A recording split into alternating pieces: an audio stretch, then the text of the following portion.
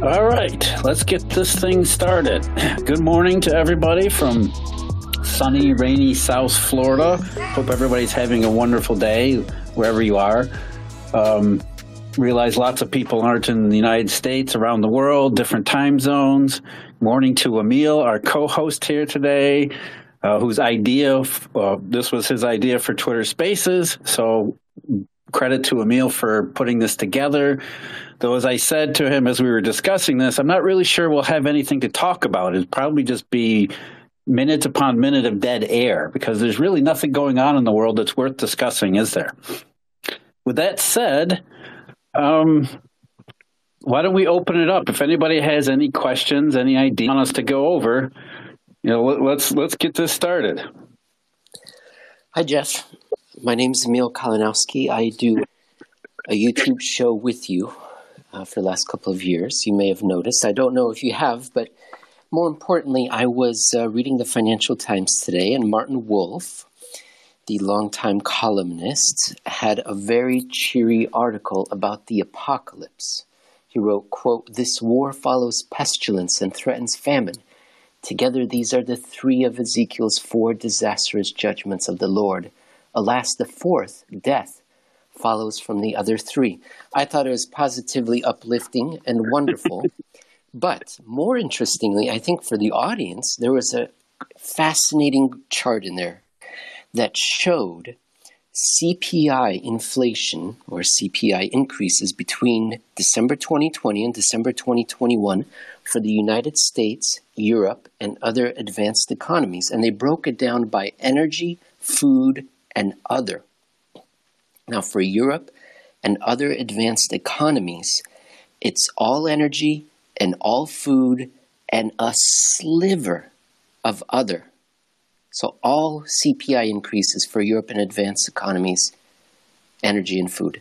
For the U.S., it's roughly speaking, U.S. is 40% energy, a tiny sliver, 10% of food, and then the lion's share is other. I think people would be surprised to know that other advanced economies are not experiencing the same sort of consumer price increases that the United States is. And you could think of many reasons why energy and food prices are up, but why in the United States are we experiencing this increase in prices to other? I wonder how much of that, I'm sure they probably didn't break it down, Emil, but how much of that is used and new cars? Because if you look at the contributions from the CPI in the United States, a healthy dose of it is from new and used cars. In fact, a big chunk of it, as we've talked about before, is because of the shortage of available vehicles, which has pushed everybody into buying used cars at a ridiculous rate. So I wonder, how much of that, why isn't that much of a bigger factor around the rest of the world?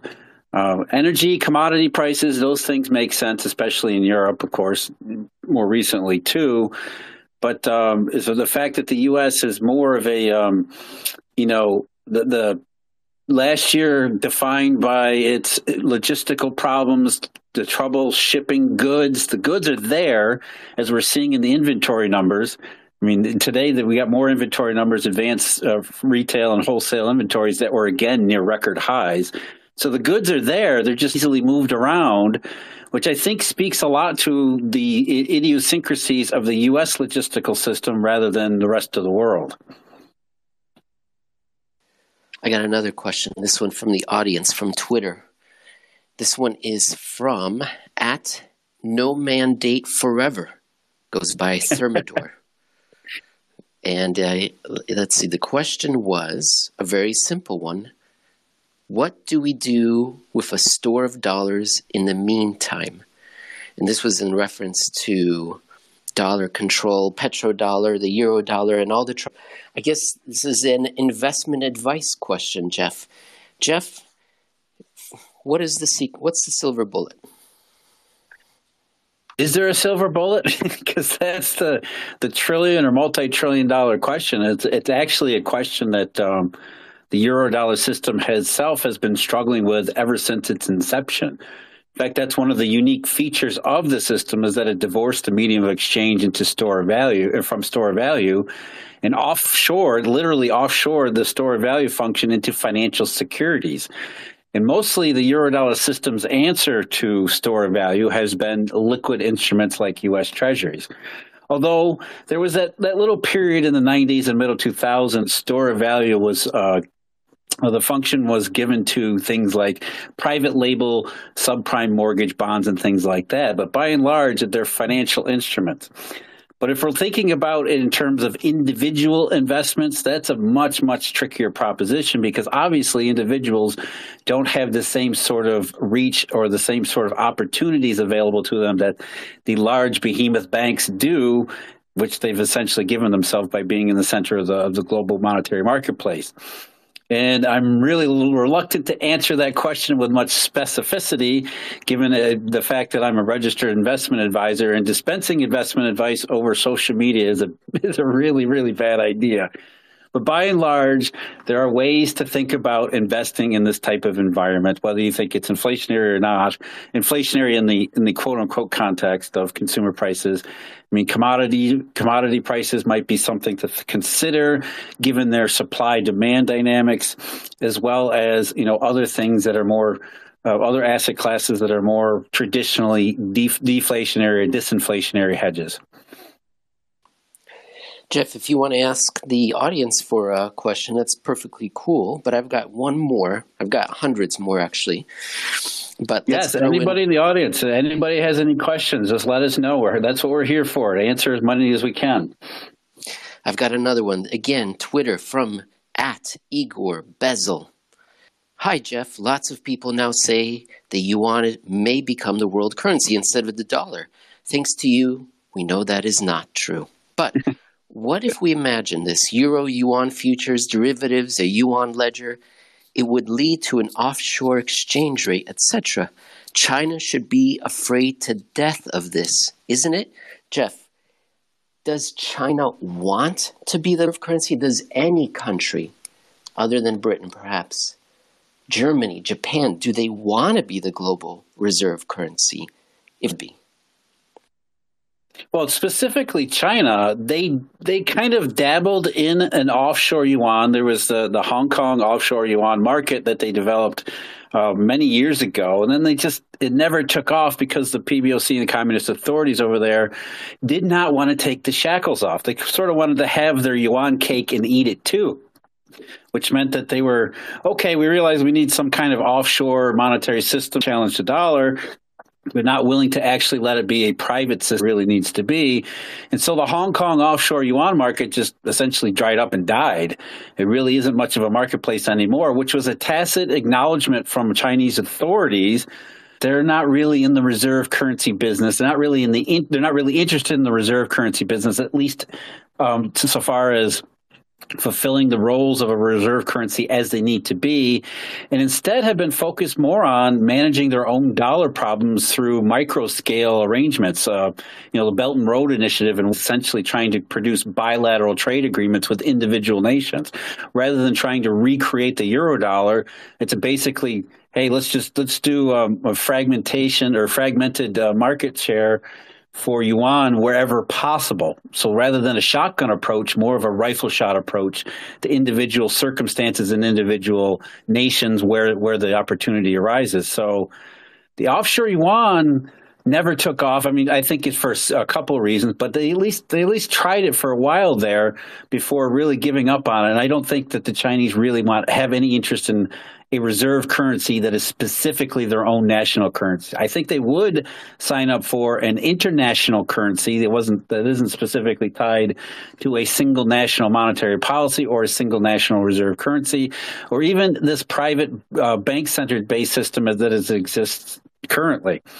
So China's kind of in a pickle here.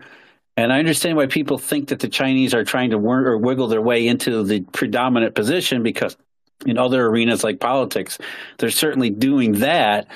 But it's a whole different animal when you get into the monetary system and the functions that need to be undertaken, that need to be reliable and predictable in order to create a true reserve currency or competing reserve currency system.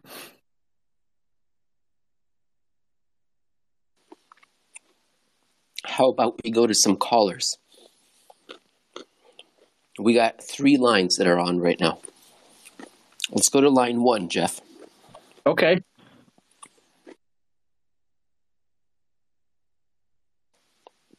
I'll let you operate the board. I'm trying. That's the thing about this newfangled technology. Trying to figure out how to do it. I really want to say, caller, you're on the air. Where are you from?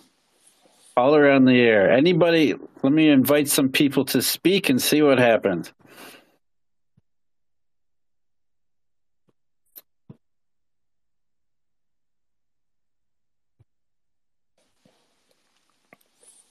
All right. Well, I've got another question then, Jeff, if you're still working on it. Yeah, why don't we do another question, see what happens. Okay, Jeff, this one comes from Cristiano Vitali. Yes, at Cristiano_2803. And he says, Jeff, you often write that bank reserves have very little value in the United States, Japan, Europe, but some in China. In fact, they're very important in China. You can see the confusion, Jeff. Why the difference? Because it's a different system. No, and I understand that it absolutely is confusing because you say bankers' dollar system don't really mean anything. They're not really. They're basically a store function for banks in the post-crisis QE era. Have really no role whatsoever as a medium of exchange. Whereas in China they use very differently because it's a very top-heavy structure. It's very limited and very narrow. So it's basically perfectly set up for the use of bank reserves as more than just an interbank token. They're actually used between commercial banks, or not really private banks, they're state-owned, but commercial banks in the Chinese system, which doesn't have quite the developed wholesale network that developed, of course, around the Eurodollar system around the world starting many decades ago. So in many respects, the Chinese are they kind of moved in the direction of a wholesale system in the middle 2000s, and then again, really in the aftermath of the global financial crisis. But that sort of kind of dried up too, sort of like the offshore yuan. The Chinese said, maybe it's not a really good idea to emulate everything about the Western monetary and financial system because it doesn't seem to be working very well.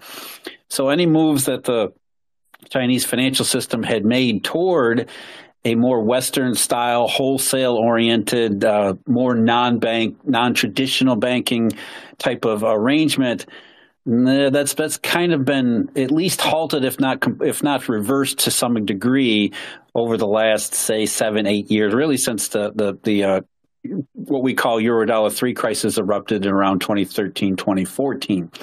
So in many respects, the Chinese financial system is more like a 1920 style depository based system that we would recognize or be familiar with in the United States. I'm not saying it's primitive because it's very complex and it's very it's in many respects it's still a modern system, but it's not. It doesn't have sort of the Eurodollar flair and flaws to it. And so bank reserves have a much, much, much greater and more important place in China, whereas in the United States, or at least in the Eurodollar world, it developed over many decades without using bank reserves and sort of grew itself away from the Federal Reserve, whereas the Chinese banking system is never going to get away from the People's Bank of China.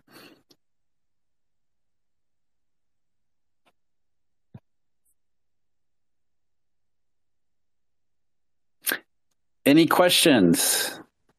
As far as I can tell, I don't see anybody's with questions. Oh, yeah? Really?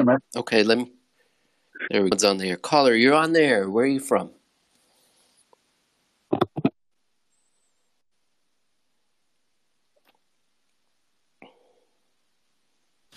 Andrew, yeah. So, hey, guys. Long-time listener, first-time caller. Love you guys. Oh, I love you too, Andrew. I love that long time, first time, old style radio talk. Yeah, man. And so I just had a question about Fed funds and how the Fed funds rate impacts the Eurodollar market, if at all. I also have some follow-up questions as well. Sure, the federal funds system and the federal funds rate in particular, the effective rate, is sort of a reflection of that narrow slice of the global money marketplace. And it really has a lot to do with banks managing their regulatory requirements as far as reserves and things like that, rather than actual useful money in the wider system. Even before the 2008 crisis, back before August of 2007, the federal funds market itself had been a sort of a liability management market rather than strictly a funding market, which is more where the Eurodollar came in. But the Federal Reserve, the federal funds market, because it was sort of a quasi money market that was functional, it was useful for certain financial institutions. It represented sort of an arbitrage opportunity for the rest of the Eurodollar system. Therefore, the Federal Reserve sort of leveraged that arbitrage opportunity by moving the federal funds target around. They sort of influenced all the rest of the interest rates around the rest of the world, including things like LIBOR, because of the arbitrage that dealer banks would engage in, making sure that there was never any real spread between, say, for example, federal funds and overnight LIBOR. But once the dealers started to run into trouble around August 9th of 2007, that leverage disappeared, as did federal funds themselves, because nowadays there's really nobody in it, nor is there much interest in resurrecting the federal funds market, because everything has become collateralized. Essentially, everything is either repo or derivatives nowadays. So the federal funds market is sort of an arcane, archaic historical device that the Federal Reserve continues to use for the sole reason that they're afraid that if they move to some other reference rate that's actually more relevant to the worldwide system, that it'll confuse the public. The public won't be able to easily understand what the Fed wants them to understand. Because remember, this is an expectations-based policy. And so there was an enormous Federal Reserve debate and argument way back, was 2013, 2014, the Alternative Rate Reference Committee, all that stuff, when they started debating about going to SOFR, whether or not they should use a repo rate as their primary communications tool. It was really all about that. How do we communicate monetary policy to the public? Not how do we influence money, but how do we communicate policy? So if the Fed wants to communicate that it's being stimulative, doesn't actually be stimulative. It just communicates that through a rate cut. Or as in today, it communicates to the public that it's instituting a tightening policy by doing a rate hike. And so the argument was, if they move away from the federal funds rate, because the world a long time ago, that they'll lose some of their power to influence expectations because people aren't familiar with something other than the federal funds rate. So that's a long way of answering the question, which is the federal funds market itself really doesn't mean much nowadays. And the only reason it does mean anything to anybody is because we're told we have to believe in the Fed. And the Fed, that's where the Fed, that's their primary communication tool.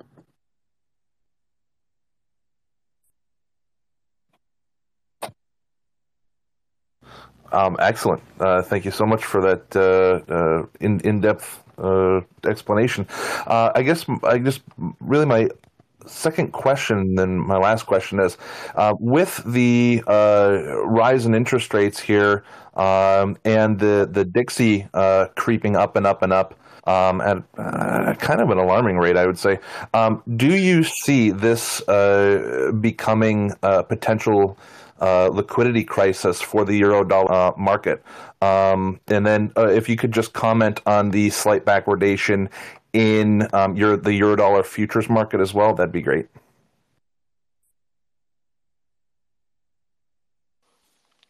Jeff, we can't have people asking 3 questions.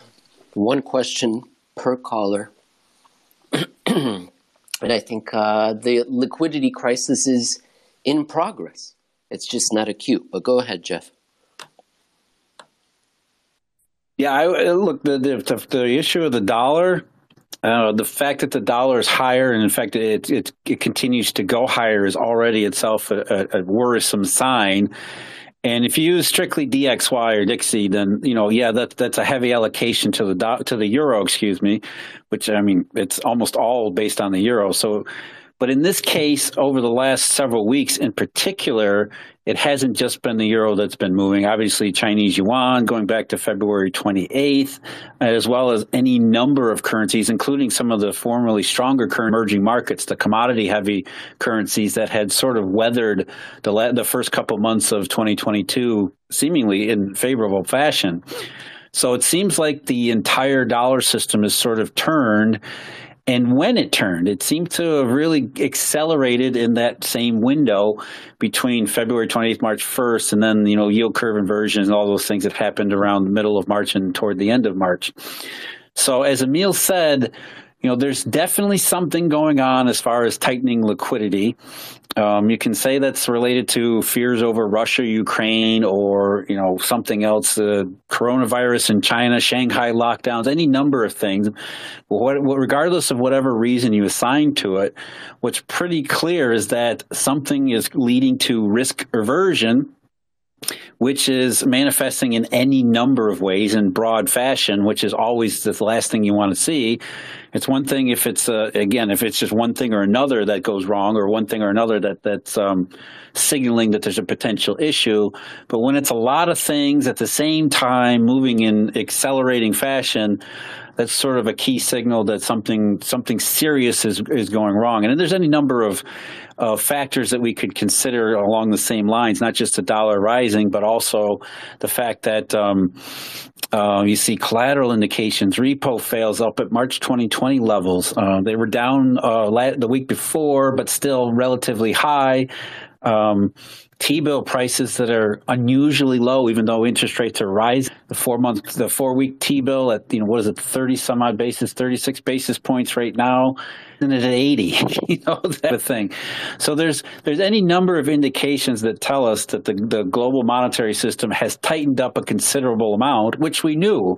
You could see this coming from last year. Any number of indications that have said growing risk aversion, growing collateral shortage, dollar rising, all sorts of financial indications, as well as economic consequences that arise from them. So it's not strictly Russia or Ukraine. Those are just sort of weighing on what was already a fragile and weakened system to begin with, and it may have just accelerated or tipped it over into the more acute phase. I don't think it's especially acute at the current time, but it's that we're definitely moving in the wrong direction, and in some ways we're moving in the wrong directions relatively quickly. Speaking of liquidity crises, this question comes to us from Rana Mala on Twitter, at Rana Mala. She's in economics in Britain right now, and she asked, what is a liquidity crisis? Is it characterized by increased demand for higher forms of money, like deposits, for example, or is it characterized by less liquid assets losing their value in fire sales? And yes, she used the letter S when spelling characterized. So she's definitely in Britain. That's awesome. What do we mean by liquidity crisis? And then there's a difference between liquidity problems in the financial economy versus the real economy. And the real economy is much more important because money is supposed to be a tool to engage in commerce. Whereas in a financial economy, sort of store of value, future commerce, investing, that kind of a situation, which is where usually liquidity problems manifest first. They sort of start with the financial economy and then spread out from there, because that's really where most of the where most of the system is focused upon. And really, the distinction between convertibility into some higher form of money, that doesn't happen because there is no higher form of money. It's sort of democratized in the respect that balance sheet considerations don't necessarily prioritize one for another. It's not like we're converting deposit balances into physical stores of cash or actual gold coins. So when the Eurodollar market breaks down in terms of liquidity, it's really about where do you go when you're shut out from, for example, from a repo market. If you don't have enough collateral, you can't go into repo. What is your next recourse? It's to find to secure some other form of funding, which then has a knock-on effect in other marketplaces. So if you have a collateral shortage where it becomes difficult to borrow in repo, then you might try some other form of whether it's a derivative exchange or some other type of arrangement it creates these bottlenecks in the financial economy that then spread into the real economy and become the real danger, which is what we're all really trying to avoid. And the symptoms of that are, as the questioner pointed out, things like fire sale assets, which, I mean, that's really the agent of contagion. Because when you have marketplaces that become illiquid, nobody wants to buy, for example, junk corporate bonds, but junk corporate bonds are used monetarily as collateral in certain collateral chains and transformations. Then fire sales and liquidations in junk markets then spread to liquidity problems that are way beyond simply the junk market. Because in one respect, without convertibility, the entire global monetary system can be that fragile because there is no North Star upon which to base everything on. It's really just a series of relative financial transactions and options for transactions, balance sheet building, that when things go wrong, what we have seen is that because they're utterly dependent upon dealers to make markets and to make odds and to keep things steady, when the dealers decide they want to be risk averse, it doesn't really matter which market or which financial sector we're talking about. It all becomes a big problem.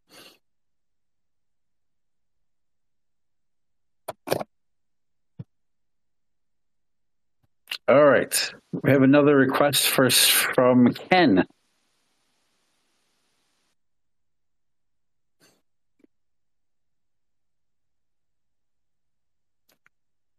Ken, if you want to go ahead and ask the question. I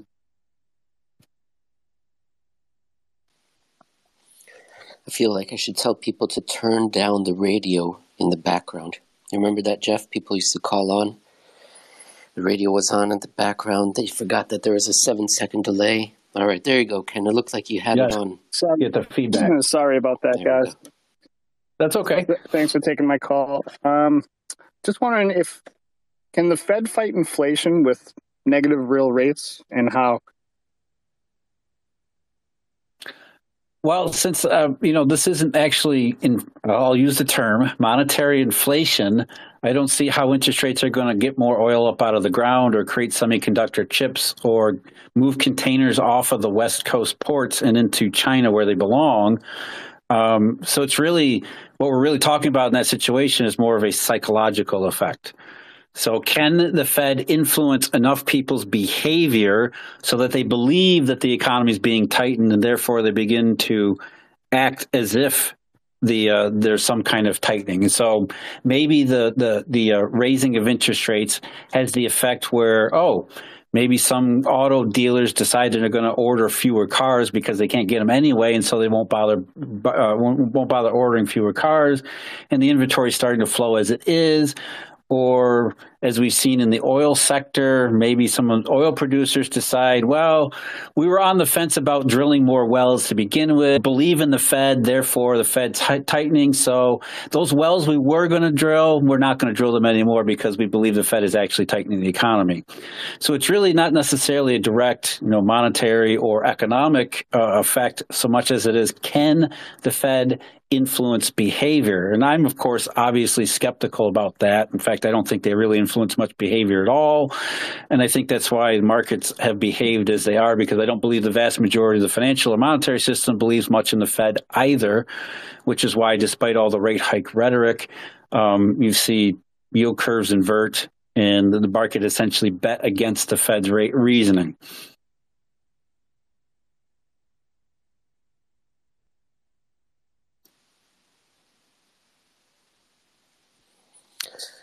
Okay, well, you pick out another person to speak, Jeff. This is not so much a question as a comment, and it comes from someone called Hugh Hendry Eclectica. What a strange name. Jeff and Emil have undergone some really weird transformation. Jeff from studious librarian to Jesus sandals and hippie counter-movement guys. And Emil? Well, Emil is a different kettle of fish altogether. I don't know. It sounds like a bot. It sounds completely made up. Have we got another caller, Jeff? Nope. Nobody wants to ask questions, which is fine. I think we can just continue to call or continue to talk about any number of things. I see 14, 16 requests. You don't see that on your I don't. phone? No. Okay. I have zero requests. Let me go to, let's see, can I find Tom?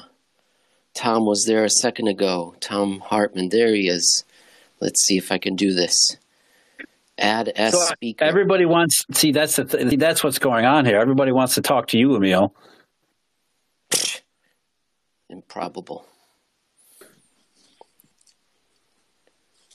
Hello, Tom. I'm putting Tom on the. Tom, where are you calling from? I'm from Montreal. My wife and I love your show. It's fantastic. Bienvenue. I did sentiments. You were just talking about expectations policy from the Fed, and you often talk on your show about survey data, and I found it very useful to use the NFCI, the National Financial Conditions Index, as a predictor for what's going on, what's the state of liquidity in the market in any given time. And I'm wondering if you have any other sort of sentiment indicators or surveys that you would point to that you find to be very useful, or even other like FinTwit people that you use as a reference as a sentiment indicator.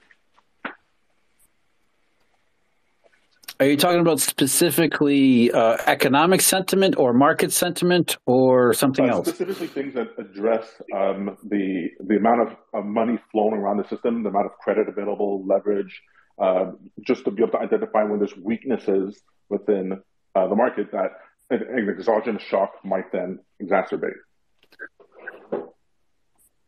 Yeah, that's always been the big challenge. The idea, the fact that we don't have a whole lot of data. In fact, we have very limited data, and we're stuck using, in terms of data, specific proxies, things like TIC, some of the Chinese central bank balance sheet, things like that, to get a sense of what's actually going on in the monetary system.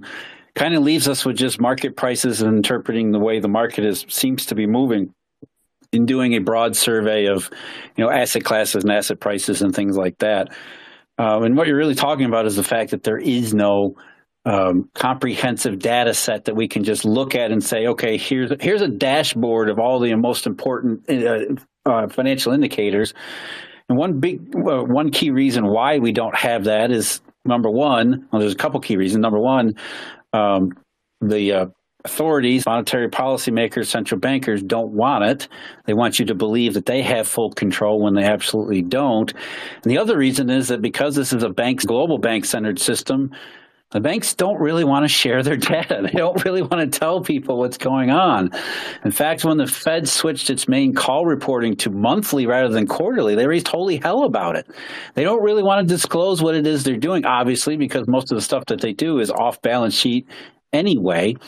So it's really difficult, if not impossible, under the current arrangement to really say, here is the definitive answer to what is actually happening in the system. What we can do is look at market prices, movements, and behaviors and sort of work backward from there, sprinkling in a little bit of the data that we do have that we think has been validated historically as a decent enough proxy. Even as Emil and I were talking about recently with repo fails. And the repo fails data that we have is simply only what the primary dealers are forced to provide on a weekly basis to the Federal Reserve Bank of New York, leaving the vast majority of the repo system, or at least the majority of the repo system, if there's an argument about how much, completely uncovered. So even if we see a huge spike in fails in the primary dealers reporting, that doesn't mean there was one in the whole entire repo system, though we're probably safe in assuming that there would be something like that. So it's really about lack of data, and because we don't have the data, even something like sentimental or psychological indicators, I'm not sure they would be all that helpful to begin with. Okay, well, it's very helpful to know that other retail investors don't have that edge either. Thank you very much. Yeah, it's really about, can you interpret market signals at this point? Now, I mean, you go some places like Europe, they're at least attempting to make more of a concerted effort to understand some of these esoteric financial arrangements, like securities, what they call SFT, secured funding transactions. So they're looking at repo. But it's at a snail's pace. There's really no urgency to doing it, even though time and again, whenever they write up their paper saying that we're looking at these things, they always say, hey, the potential for problem here is obviously huge, and nobody knows about this stuff, so maybe we should look at it. But yet, it takes them a decade just to start pilot programs. So data deficiency is a huge, huge problem. Jeff, did you catch that? Mr. Tom said that he listens to the show with his wife. It's possible that as we're on in the background, as they're making sweet love. How does that make you feel, Jeff? You know what? Never mind. Don't answer that question. Let's instead, but along the same lines. We're deviating it. We're getting way off topic here. Well, let me add somebody here else. I got Mr. David Locke, known on Twitter as @OldMammoth69. I don't know why he picked those last two numbers. Maybe he was born in 69. We'll find out. Or maybe he's got a financial question. We could be bringing life into the world, Jeff. Our show, Mr. Tom, his wife. You think about it, Jeff. I think that's way too deep for me. Let's see, we're having difficulty connecting to Mr. David. All right, we'll find someone else. Who's next? Let's go to Igor.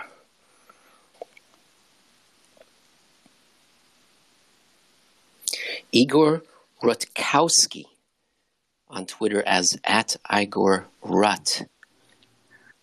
Beautiful name. Hi, I was expecting you to be better at Polish pronunciation, Emil. I was expecting that too. Disappointed.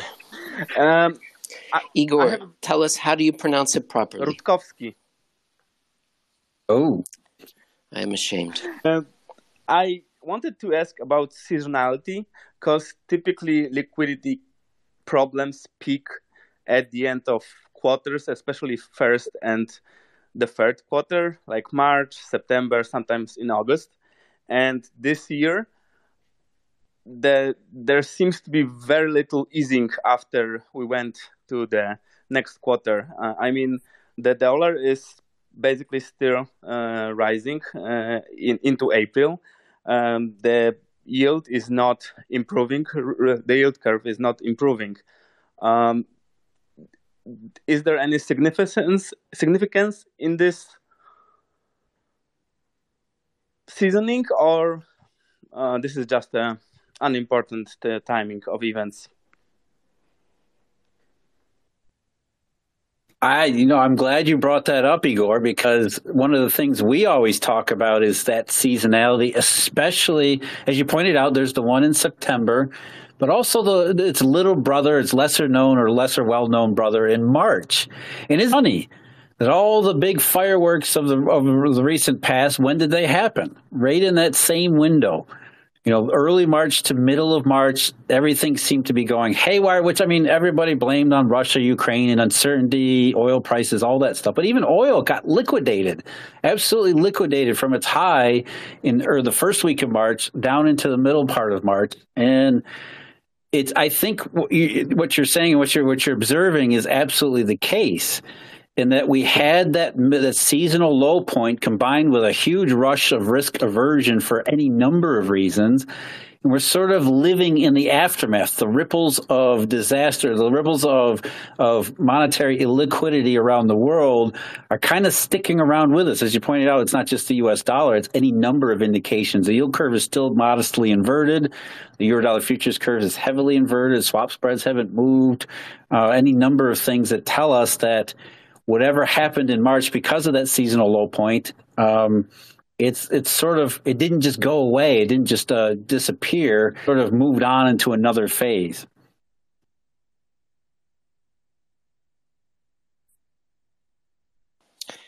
Thank you, Igor. All right. How about another question, Jeff?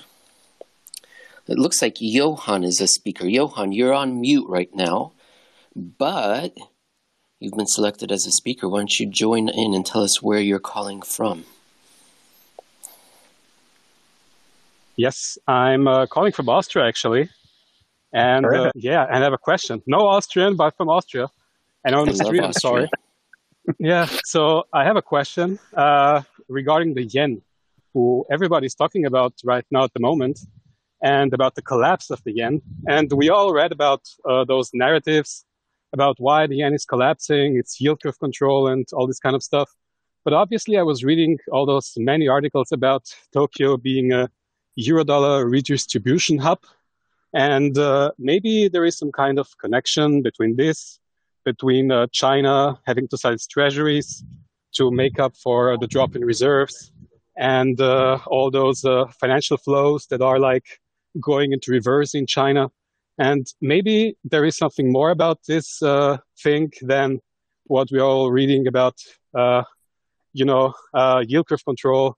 And the widowmaker trade that finally is not making widows anymore. And yeah, so that's my question. And thanks a lot. You literally changed lives with your work. And that's all I want to say. Thanks a lot. That's actually a great question. Emil, do you want to take it or you want me to do it? Forgive me, Jeff. I was playing the role of producer, and I missed everything except the part where he said that I was changing people's lives, which I'm not surprised by. Or no, he was saying our show is. All right, Jeff, you go ahead. You answer. Okay. And I think, no, it's a great question because obviously the yen's a big topic of conversation, as is the JGB market, where the Bank of Japan has said, hey, we're going to start buying Japanese government bonds because we can't let it go above 25 basis points. It actually used to be 20, but now they're saying it's 25 basis points, and we'll do unlimited operations to make sure it stays under. And it seems like the old idea that they're printing money, therefore the currency goes down. But the weakness in the yen predates all of that stuff.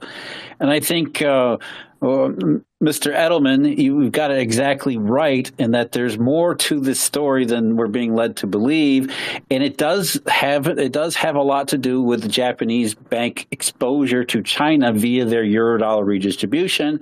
And so you can sort of think about it from this perspective of Tokyo banks getting hit on both sides. Maybe you have risk aversions, therefore you have reluctance in other Eurodollar banks in doing what are essentially collateralized currency swaps with them, since Japanese banks love to put up either Japan yen reserves or JGBs, U.S. treasuries that they have access to in their own portfolios, or in a swap arrangement with the Bank of Japan as collateral to do swaps, which then get swapped further into China.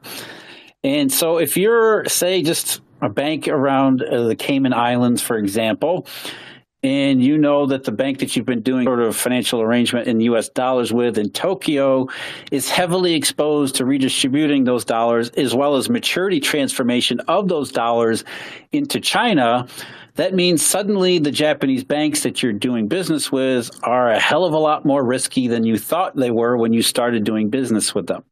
And so in one respect, demand a much higher risk premium in order to continue doing business with them, which can work out in a lot of ways, does work out, not just with the Japanese yen, to them having to pay you more to continue to secure and roll over dollar funding, which means a fall in currency against the U.S. dollar. So I think it's a bit more complicated that when you get into the plumbing and some of the individual transactions, especially the individual banks. But the general overview, I think, with the yen is that very simple and oversimplified terms, Japanese banks are heavily exposed to China at a period when everybody's looking at China with quite reasonable suspicion.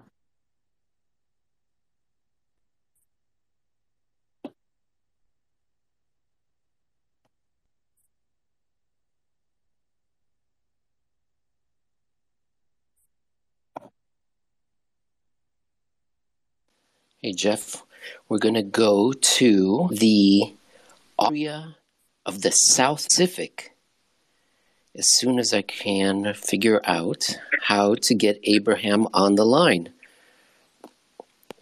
which is, of course... Connection reestablished. There we go. Hey, Abraham, where are you calling from? I'm calling from the bottom of New Zealand, in the South Island of New Zealand. Love it.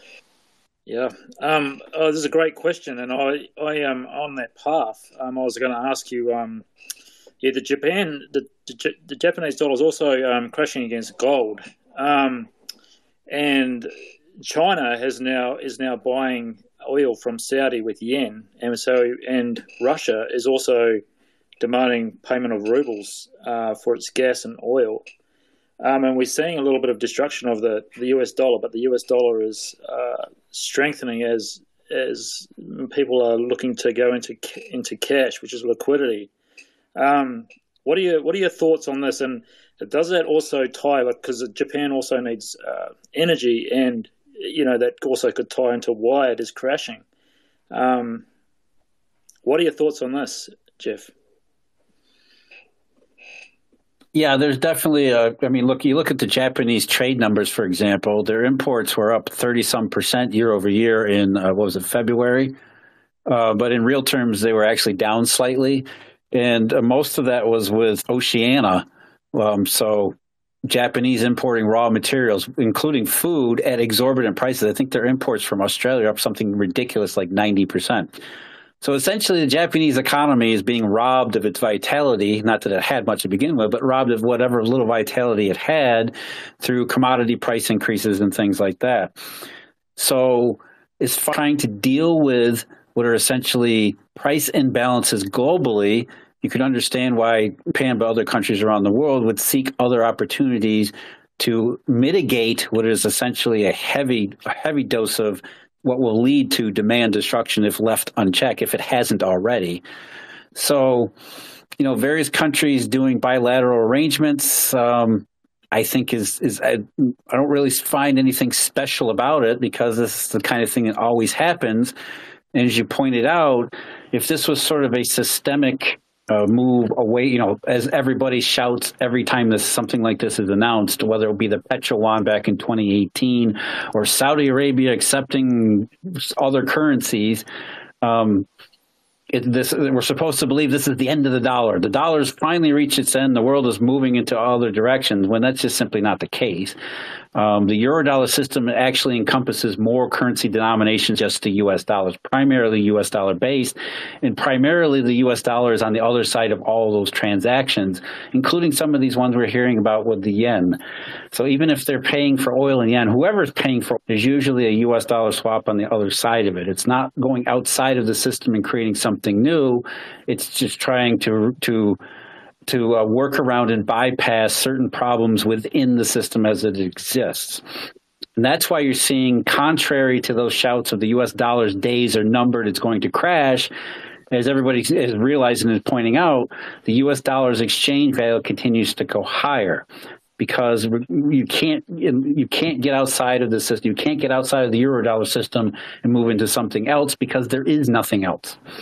At best, you can go something like even the Russians, who are demanding payment in rubles, they're still using the Eurodollar infrastructure. And as you saw, I think there was a story on Bloomberg early. Maybe I'm the only one who saw it.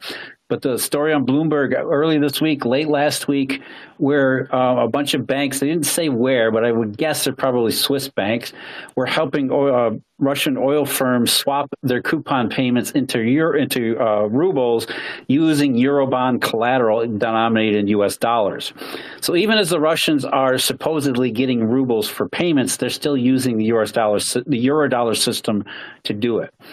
And so the system doesn't work very well, which forces countries and companies and people around the world to try to deal with it as best they can, but there is no alternative to it. Jeff, some of the audience members have suggested that Abraham is not really from New Zealand, that he's an imposter. So I'm going to ask him a question now to see if he really is a Kiwi. Abraham, name New Zealand's fourth most popular guitar-based digi-bongo a cappella rap funk comedy folk duo.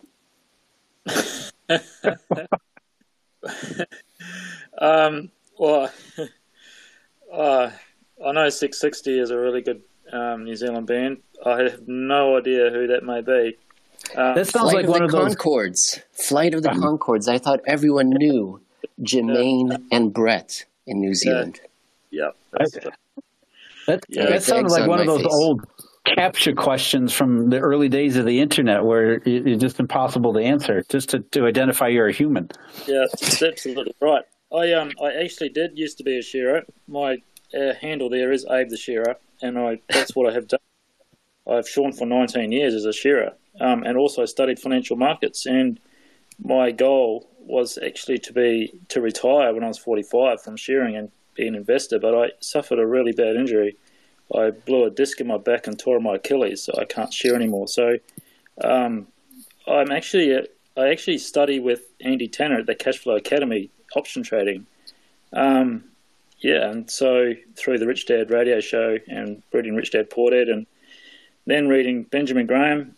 So the Intelligent Investor. I mean, you guys are really intelligent investors. I listened to you through George Gammon, the Rebel Capitalist show. That's how come I know who you are. And I think it's great. You guys do a great job. And investors are all over the world. We don't necessarily... I literally live in Tiana, which is on the edge of the Fjordland. It's very beautiful here. The photo behind me is actually Lake Tiana, literally 200 meters from where I live. So on my picture, it's my beautiful wife Heidi. So thank you, Abraham. I hope you don't mind my inviting myself over when I finally get to New Zealand. I cannot wait to visit. I'll take you fishing. I'm a very I can't wait. So, thanks for being on the show. Thank you, Abraham. All right, Jeff, we don't have very much time left. Is there a question that you want to answer that no one asked? Otherwise, I'll go to another caller. Oh, let's do another caller. Okay. I'm going with the prettiest looking headshot Twitter Spaces profile, and that is Ari Ola. An adorable, attractive, sexy alien Martian thing. Thanks for the compliments. Love your show, guys. And Emil, I appreciate you for making economics erotic again. It's fantastic. Thank you. So as we all know, liquidity is, extremely important. In the crypto space, there's some really interesting projects trying to solve some liquidity problems. So one in particular I follow closely aggregates fragmented liquidity in the system and directs the liquidity to, where the demand is highest, which I think is super interesting. And these projects make me think, what would the most ideal system look like? So, if Jeff Snider were the ruler of Earth and could replace the Eurodollar system or, make some changes to it, what would he do? Oh, boy. I would start from scratch. Just complete blank slate?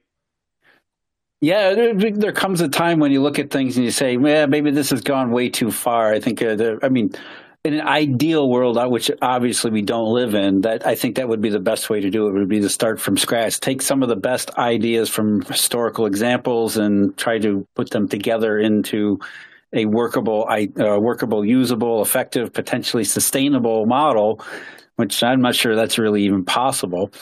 So I think the real question isn't what would I do, is what can we do?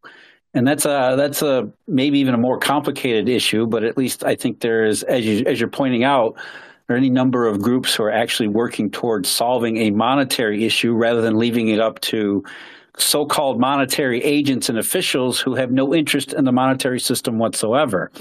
And that's part of I think, talking about this in general terms, broad terms, where we would want to start. We want to refocus so much effort and energy from this, pardon my language, psychology horseshit, and get back and looking at the monetary system. Let's take a look at what the banking system is doing, or even ask the question, which I think is what crypto investors and innovators are doing. Should we even have a bank-centered system to begin with? And my answer would be no. I think maybe there was a necessary evolutionary step going into private bank money. Maybe that needed to happen to solve Triffin's paradox way back when. But given the technological advancements since then, I have no problem with a decentralized monetary arrangement that doesn't privilege banks in any number of ways, including information asymmetry, And I'm not really too fond of central banks, even if they were actually monetarily proficient. So again, just big picture terms, I wouldn't have any issues with a decentralized, say, blockchain-based, transparent and open system, but with some rules attached. There has to be some sort of constraints. We can't have convertibility. At least I don't believe there would be, or at least currently, a way to have full-on convertibility in a digital format. But maybe there's ways that we can mimic the best parts of convertibility in a digital space, which is a long way of saying that there are answers available. Or at least they're not. They might become available down the road as technology, as interest, as capabilities and proficiencies continue to advance in those spaces. That's why I'm very optimistic about digital currencies, DeFi, and things like that. Because in reality, I mean, as soon as blockchain proved itself, that's the day we realized, or we knew that we don't really need banks anymore, because banks are nothing more than glorified bookkeepers. We don't need central bankers anymore because they don't do the job that they're advertised they're doing anyway. So it's really just about imagining a world without them, it's going to be difficult to accomplish because the world is not ready to think in those terms just yet. Jeff, I'm going to ask a question from David Locke, Old Mammoth 69, which we couldn't get on the air before. And he has a big, long question. So, David, forgive me for not asking all of them, but I'll ask the one in here. Jeff really doesn't offer a why for why the financial system broke in 2007. Short of. I know, short answer. The short answer is the fact that it was completely unstable. Eventually, it was going to break at some point. It was full of contradictions, full of inherent flaws, full of mistaken beliefs and myths, including the Greenspan put. And it was a rickety, very shallow arrangement that it just, at some point, there was going to be a spark that led to eventual downfall. Let me get someone else in here who's been asking for a long time. Wow, now I know what real radio show hosts feel like when they can't get to everyone. Let me add Eddie Zacharian. And ladies and gentlemen, for all of you that have requested to speak and didn't get a chance to talk to Jeff, please send all your complaints and hate mail to me, not to Jeff, on Twitter, at Emil Kalinowski. Eddie, you are live on the air. Where are you calling from?